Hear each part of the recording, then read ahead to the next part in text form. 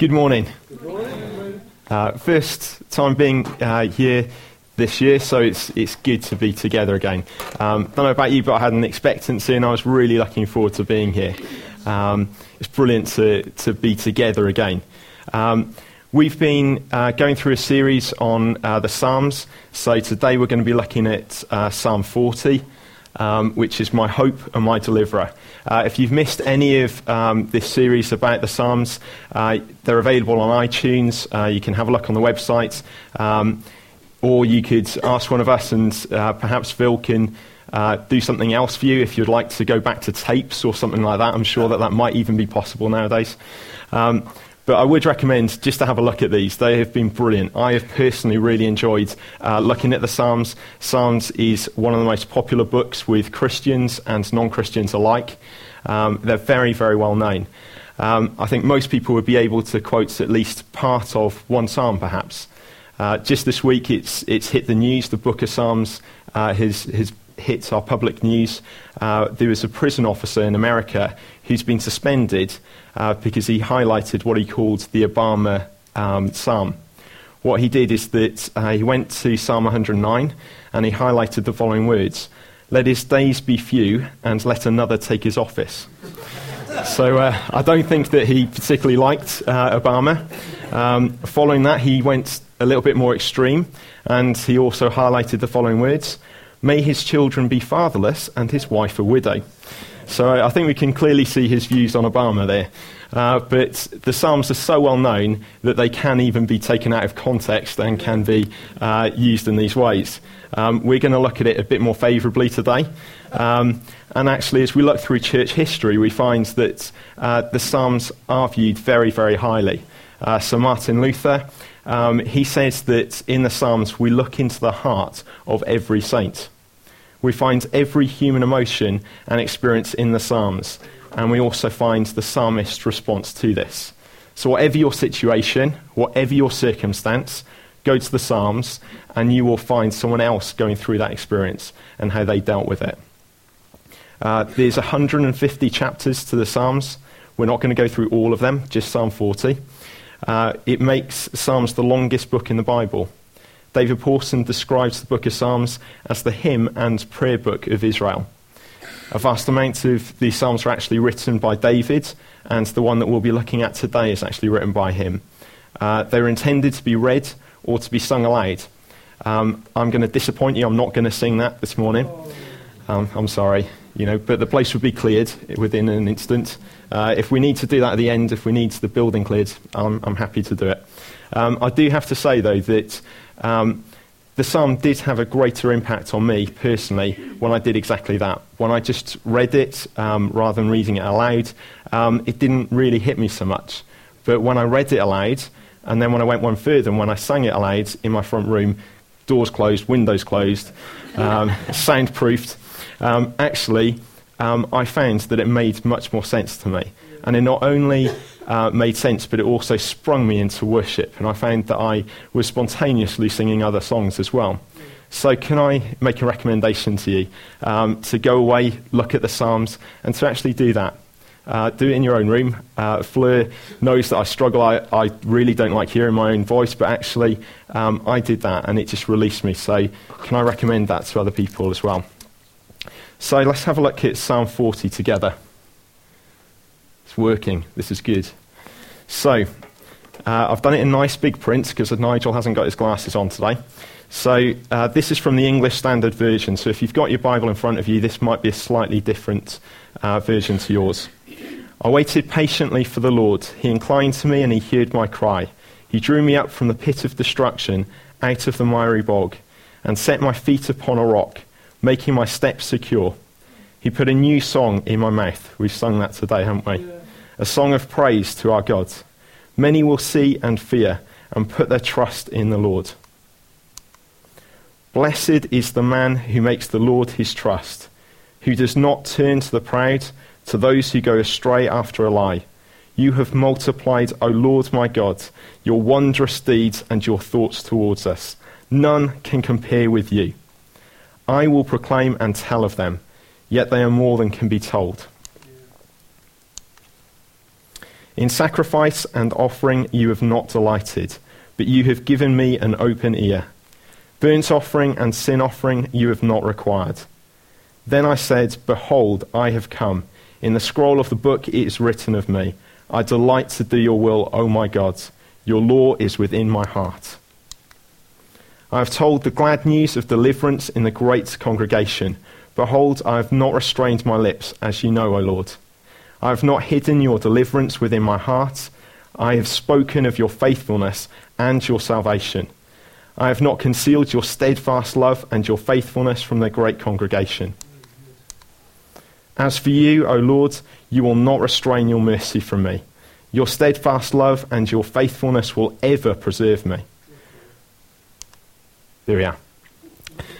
I thought it would fail at some point. Get it done early. For evils have encompassed me beyond number. My iniquities have overtaken me, and I cannot see. They are more than the hairs of my head. My heart fails me. There we are. Be pleased, O Lord, to deliver me. O Lord, make haste to help me. Let those be put to shame and disappointed altogether who seek to snatch away my life. Let those be turned back and brought to dishonour who delight in my hurt. Let those be appalled because of their shame who say to me, aha, aha. But may all who seek you rejoice and be glad in you. May those who love your salvation say continually, great is the Lord. Yeah.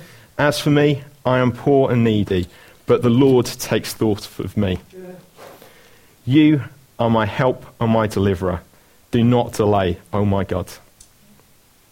I know that was quite long, but actually I felt it was important to read it in its entirety because that's how it was written. As we look at this sermon, I want us to consider 4 questions. So, first, who is this psalm about? Secondly, how does it apply to us? Thirdly, how does it affect our worship? And then fourthly, how does it affect our evangelism? So let's look at that first question then. The quick answer for who is the psalm about would be to say Jesus, us, and David, and simply just to move on to question 2. I can do that if you like, but I think you'd like to know why I think that. This psalm, at the top in your Bible, it should say a psalm of David. Therefore, we can conclude that it's something that's a prayer from him. However, as we see later, there's also a significance for us in this psalm as well. For now, though, I want to focus on Jesus and how it applies to him. There's a number of psalms that, although they have a personal application to the person who wrote them, they also have a prophetic element about the Messiah, Jesus. Jesus confirms this in Luke 24, verse 44. He says, "These are my words that I spoke to you while I was still with you, that everything written about me in the law of Moses and the prophets and the Psalms must be fulfilled." So we can conclude that actually there's prophecies that are in the Psalms that are about him, and he came to fulfill them. In Psalm 40, we find David talking not only of his own situation, but also of Jesus' life and his mission prophetically. I like to suggest that this psalm particularly shows how Jesus endured the cross, and one of the most compelling pieces of evidence that this is about Jesus is when it's repeated in Hebrews chapter 10, verses 5 to 7. He says this, "Consequently, when Christ came into the world, he said, 'Sacrifices and offerings you have not desired, but a body have you prepared for me. In burnt offerings and sin offerings you have taken no pleasure.' Then I said, 'Behold, I have come to do your will, O God, as it is written of me in the scroll of the book.'" See, in Hebrews we're finding that Jesus quoted part of this psalm that we've been looking at and owned it as being fulfilled through him. We also find a clear description of the events that surround Jesus' crucifixion. This is towards the end of the psalm. It's in verses 14 to 17. Also, those verses are repeated in Psalm 70. David says here, "Let those be put to shame and disappointed altogether who seek to snatch away my life. Let those be turned back and brought to dishonour who delight in my hurt. We find at the cross that there's a huge parallel with these. We find that the authorities and the rulers at the time thought that they were putting to death a troublemaker. Satan, above all others, actually thought that he'd succeeded in defeating Jesus. He probably gloated over him as all of the others gloated. They all sought to take away Jesus' life, but they were dumbfounded, they were undone, and they were amazed as Jesus rose victoriously from the grave.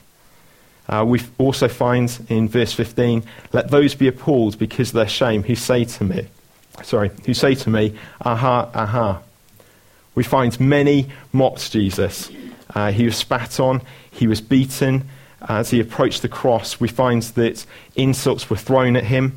As he hung there, it got even worse for him. We find in Mark 15, verse 29 to 32, those who passed by him derided him. Wagging their heads, they said, aha, see that word's there. You who would destroy the temple and rebuild it in 3 days, save yourself and come down from the cross. So also the chief priests with the scribes mocked him to one another, saying, he saved others, he cannot save himself. Let the Christ, the King of Israel, come down now from the cross, that we may see and believe. Those who were crucified with him also reviled him. So we see that in Matthew there's a parallel with this. Again, we find that in verse 17, we're told, as for me, I am poor and needy, but the Lord takes thought of me. We see that actually there's a humanity to Jesus. Jesus was not born into a rich royal family, but rather he was born into a poor family. He was laid in a manger. He who is God, he who is the King of glory, became poor and needy among us. He was born as a baby and would have been as needy as any baby or small child that you see. It's such a mystery that he would come down and stoop down to earth, that he would come in this way. We find that he takes his confidence, though, because he knows that even in the midst of all of this, his Father in heaven takes thought of him. He must have such joy in the Father, and we're told that the Father has great joy in him. Finally, we find, you are my help and my deliverer. Do not delay, O my God. Jesus knew that in the midst of this, there was a confidence that he could have that God was his help and his deliverer. Jesus took great confidence in that. He knew the certainty of his power to deliver him. Jesus endured the cross because he knew what would come. So secondly then, how does this psalm apply to us? Because that's really what we want to know is, what significance does this have to us today? I believe that we can firstly see how much we need a saviour. Jesus becomes our help and our deliverer. We find there's amazing imagery in the verse 2. Again, we've sung a song like this. He drew me up from the pit of destruction, out of the miry bog. The pit that is being referred to here can be likened to the prison of the day, which was basically a hole that was cut out of the ground. The only opening was the grid or the top of this, so there was no way out for the prisoner. There was little light for them, as it was simply just a hole on the top of it. It would have been full of mud and other not so pleasant substances that might have been left by other prisoners or by you. We find that it wouldn't have been a particularly nice place to have spent your time, and no one could escape from it. I guess perhaps the closest resemblance we've got to that sort of situation recently has been the mine last year, the Chilean mine. We find on the 5th of August 2010, 33 miners were trapped in San Jose gold copper mine out in Chile. There was a cave-in and they were just trapped for that period. They remained trapped for 69 days. They were finally rescued on the 31st of October. And I think we all know those sort of scenes. It was joyous as we saw these guys coming out. There was nothing that they could personally do to have got themselves out. They were trapped. They could try, but there was no way they were going to get out. And that's like the sort of pit that you find here. It's a place that you could not get out of yourself. You needed someone to come and someone to save you. The Bible clearly says that we've all sinned, that we've all fallen short of the glory of God. Verse 12 also emphasises this as well. It says, "My iniquities have overtaken me. I cannot see. They are more than the hairs of my head. My heart fails me." Our iniquities, our sins, the things that we do wrong, they stop us coming into the presence of God. Our sins are more than we could count. If you're like me, you probably couldn't even keep a tally of even a day's worth of sins. They are countless. They're more than the hairs of your head. But actually, we find that they prevent us from coming into the presence of God as well. They trap us. We're stuck in this pit. There's no way we can get out ourselves. We need someone else to come and to rescue us. Just as we see the rescuers came to those who are in the mines, so we need a saviour. The Bible shows us that the wages of sin are death. As such, we find that animals have been sacrificed on behalf of the Israelites in order to pay for the sins of the people. This involved a huge cleansing ceremony. It had to be done by a priest who was blameless. But we find in verse 6, "In sacrifice and offering you have not delighted, but you have given me an open ear. Burnt offering and sin offering you have not required." See, the sacrifices that were made were only ever temporary. They had their worth for a time, but they never dealt with the long-term issue of sin. Another bull or another lamb would have to be slaughtered, would have to be sacrificed, because people kept on sinning. For me, I probably would have had to have bought my own farm in order to deal with my own sins. However, we find an amazing thing here. In verse 7, we find, "Behold, I have come." These are words of life to us. We are people who need rescuing. We're trapped. But along comes Jesus and he simply says, "Behold, I have come." John the Baptist goes a little bit further in saying, "Behold, the Lamb of God who comes to take away the sins of the world." See, Jesus knew his purpose. He came to be our saviour. Again, we've sung of that this morning. That's who Jesus is. That's who he came to be. He came to be our saviour. We were without a hope. We had nothing going for us. But then Jesus came. We find that God did not even send a representative. He didn't send someone to act on his behalf. But he became flesh himself. He was fully God and fully man. And he dwelt among us. I find it an incredible mystery that God became flesh. He laid aside his majesty. He came to live a perfect life. He was tempted in every way, but he never gave in. He was accused of blasphemy, and he was nailed to a cross. On the cross, he took our place. We find that he became sin for us. He died the death we should have died, and then he rose victorious. I'm tongue-tied. He rose victoriously from the dead, and now he reigns. Again, we sung of that this morning. We sung of how he rose, how he lives forever, how he's the one to be lifted on high. In doing that, he also rescued us. He rescued us out of that pit. Again, we find in our verses, "Set my feet upon a rock, making my steps secure." That is what Jesus has done for us. By coming to us, he's not just left us where we are, he lifted us out and he's put us on a solid ground. We're then told, "Many will see and many will fear the Lord and put their trust in him." That's what we've done. We change from a place in verse 12 where our iniquities mean we cannot see to a place where Jesus opens our eyes so that we can see. When we see, we fear, and we have a decision to make. Our decision is quite simple. Do we follow Jesus? Do we accept him? Or do we reject him?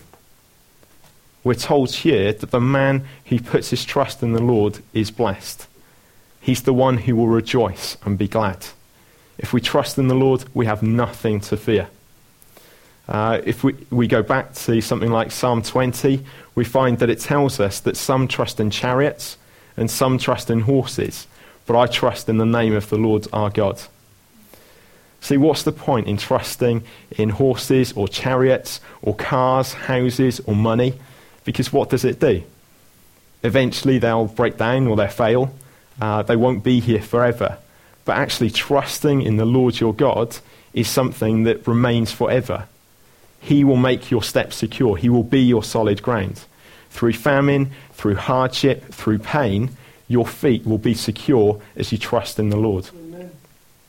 One of my friends said to me, I trust in Liverpool Football Club. They will never let me down. That was prior to this season. I think they've won something like, is it 7 or something like that? 7 of their games this season, something ridiculous like that. And just yesterday they sacked their manager. So they can't be that good, surely. It was an interesting thing, just as an aside, on Twitter yesterday. The trends, there was Roy Hodgson, who was the previous manager, and there was Kenny Dalglish, who's taken over, with 2 of the trending topics on there. However, neither of the names were spelt correctly. So I don't know what that tells you about the abilities of Liverpudlians to spell. So I know it's being recorded. Perhaps just cut that bit for anyone who's a Scouser. Or is it too late? There we go. That's why I need a sacrifice. We're going to just hang you out to dry on that one. I know. But it was interesting anyway. But actually, what my friend said is completely wrong. You can't trust in Liverpool Football Club. I can't even trust in Cardiff City Football Club. You see that they will always fail you. You might have some ups and downs, but actually you will have those downs in there. No football team will ever be able to provide for you. No football club will ever know you. No football club can save you from your sin. No football club is the same yesterday, today and forever. No football club is your help and your deliverer. But Jesus is all of these things and more.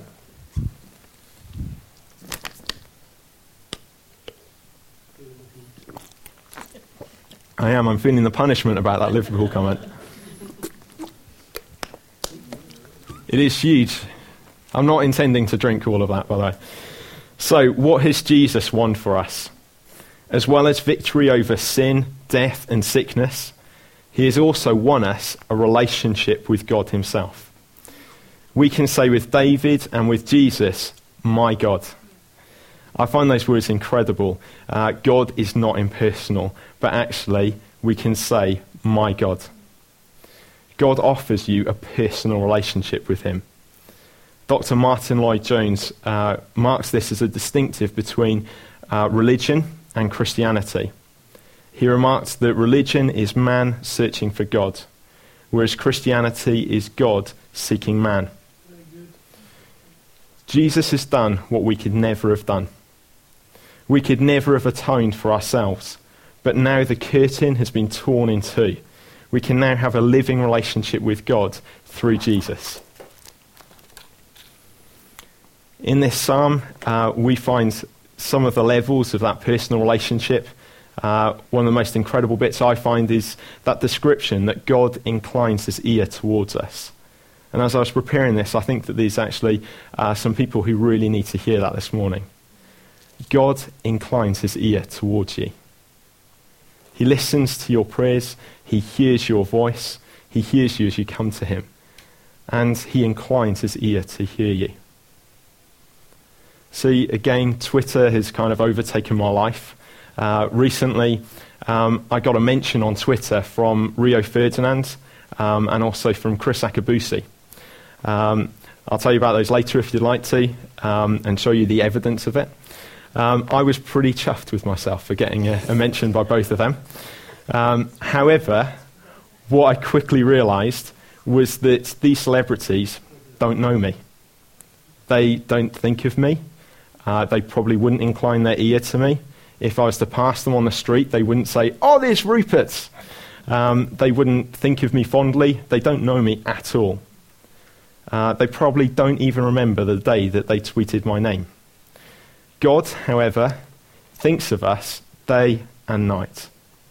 We're told wondrous are his thoughts towards us. We're told that he will not restrain his mercy, his steadfast love, and his faithfulness from us. And we're also told that he'll preserve us. I know which one I want to know me. this just gets better and better. Even now we find that the next question can pretty easily be answered if I put it up. How does this psalm affect our worship? I think, like I said, we can find many reasons to praise Jesus. He's rescued us. He's our help and he's our deliverer. Charles Spurgeon puts it like this: there is no maze to lose oneself in like the labyrinth of love. How sweet to be undone, overcome and overwhelmed by the astonishing grace of the Lord our God. When we look at the sacrifice that Jesus has paid for us and what he has done for us, what can we do but worship him? No wonder the book of Psalms is the longest book in the Bible. It's there because we have to worship God. When we look at him, it just compels us to worship. We were actually designed to worship. So let's fix our attention on the one who is worthy of our worship. All others will fail and falter. Liverpool Football Club, Cardiff City Football Club, even Wolves, even Bentleys, whatever you worship, they will all falter, they will all fail. I'm making myself unpopular here, aren't I? I'm glad there's a door over there that I can go through. Actually, there's a lot to get through as I go through that door. But whatever you enjoy, actually put it in a right place, because it is not to be elevated above Jesus, because it will never provide for you in the way that he will. We're told in our passage that God has done many wondrous deeds. If we just think of a few and let our thoughts go to them, it stirs us in worship. When we think of creation, when we think of how God flung stars into space, when we think of how he separated the waters, when we think of how he made all living creatures, surely that stirs praise in our heart. When we think of his great provision through all generations, surely that stirs us. When we think of his great power and his might, surely that does something here. When we think of his tender love for you, surely that makes you want to worship. Or perhaps when we think of what we're looking at here, the wonder of the cross, we have many, many reasons to worship Jesus.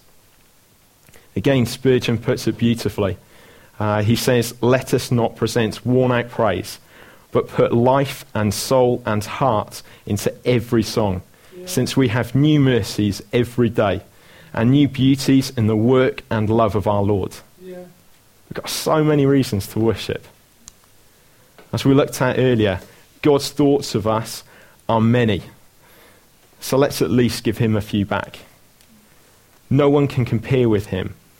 We're limited in our proclamation of him, but that shouldn't stop us trying. Just because we're limited doesn't mean that we shouldn't present just a few thoughts towards him. We're told in another psalm to not forget all his benefits. Where we spend our time and what we give our thoughts to will ultimately shape who we are. What we meditate on will affect our outlook. So I would suggest let's meditate on his word, let's meditate on his wonders, his works, his grace, his love and his excellence. Make Jesus the object of your affection. See him, be glad in him, be glad in his salvation, and you will be able to join with the psalmist in saying continually, great is the Lord. See, we're told elsewhere in the Bible to seek first the kingdom of God, and all these should be added unto you.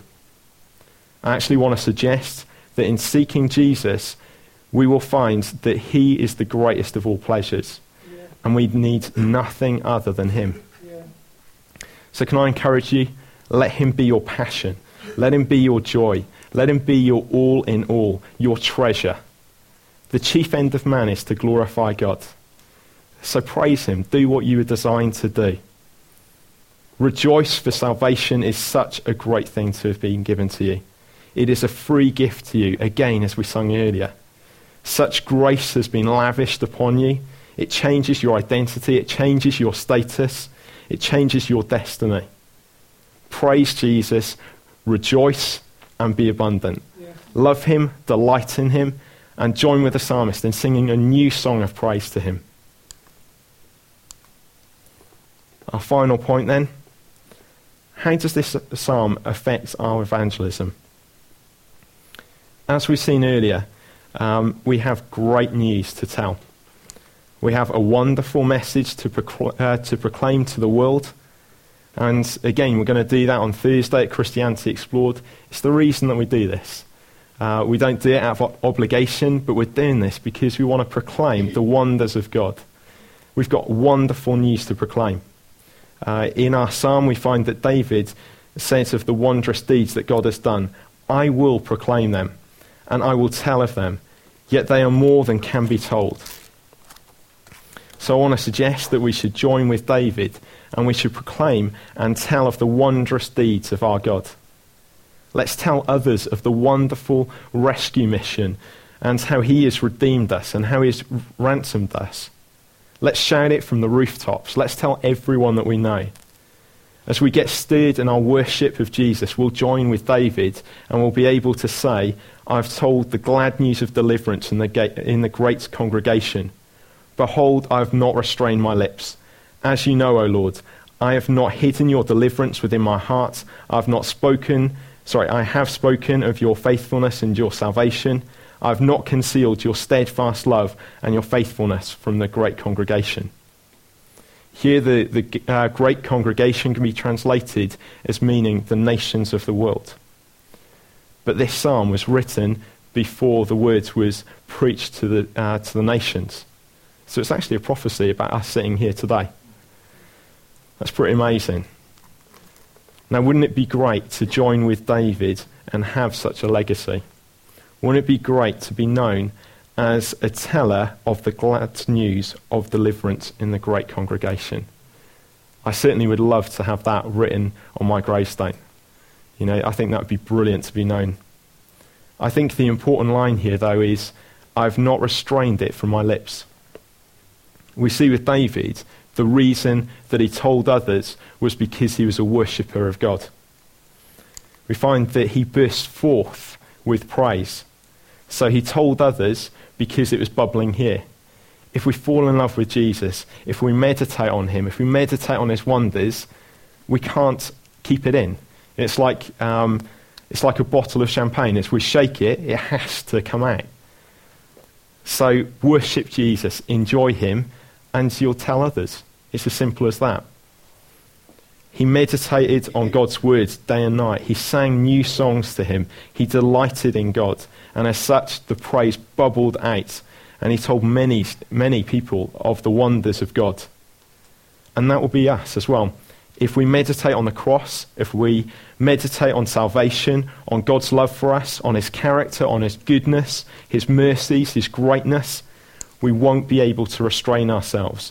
We will join with David and tell of the glad news of deliverance, and will help others to join in with us in saying, the Lord is my help and my deliverer. We're going to sing a song together in a moment.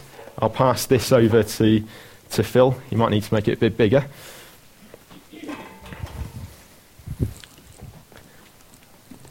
But we find, in summary, we were without hope.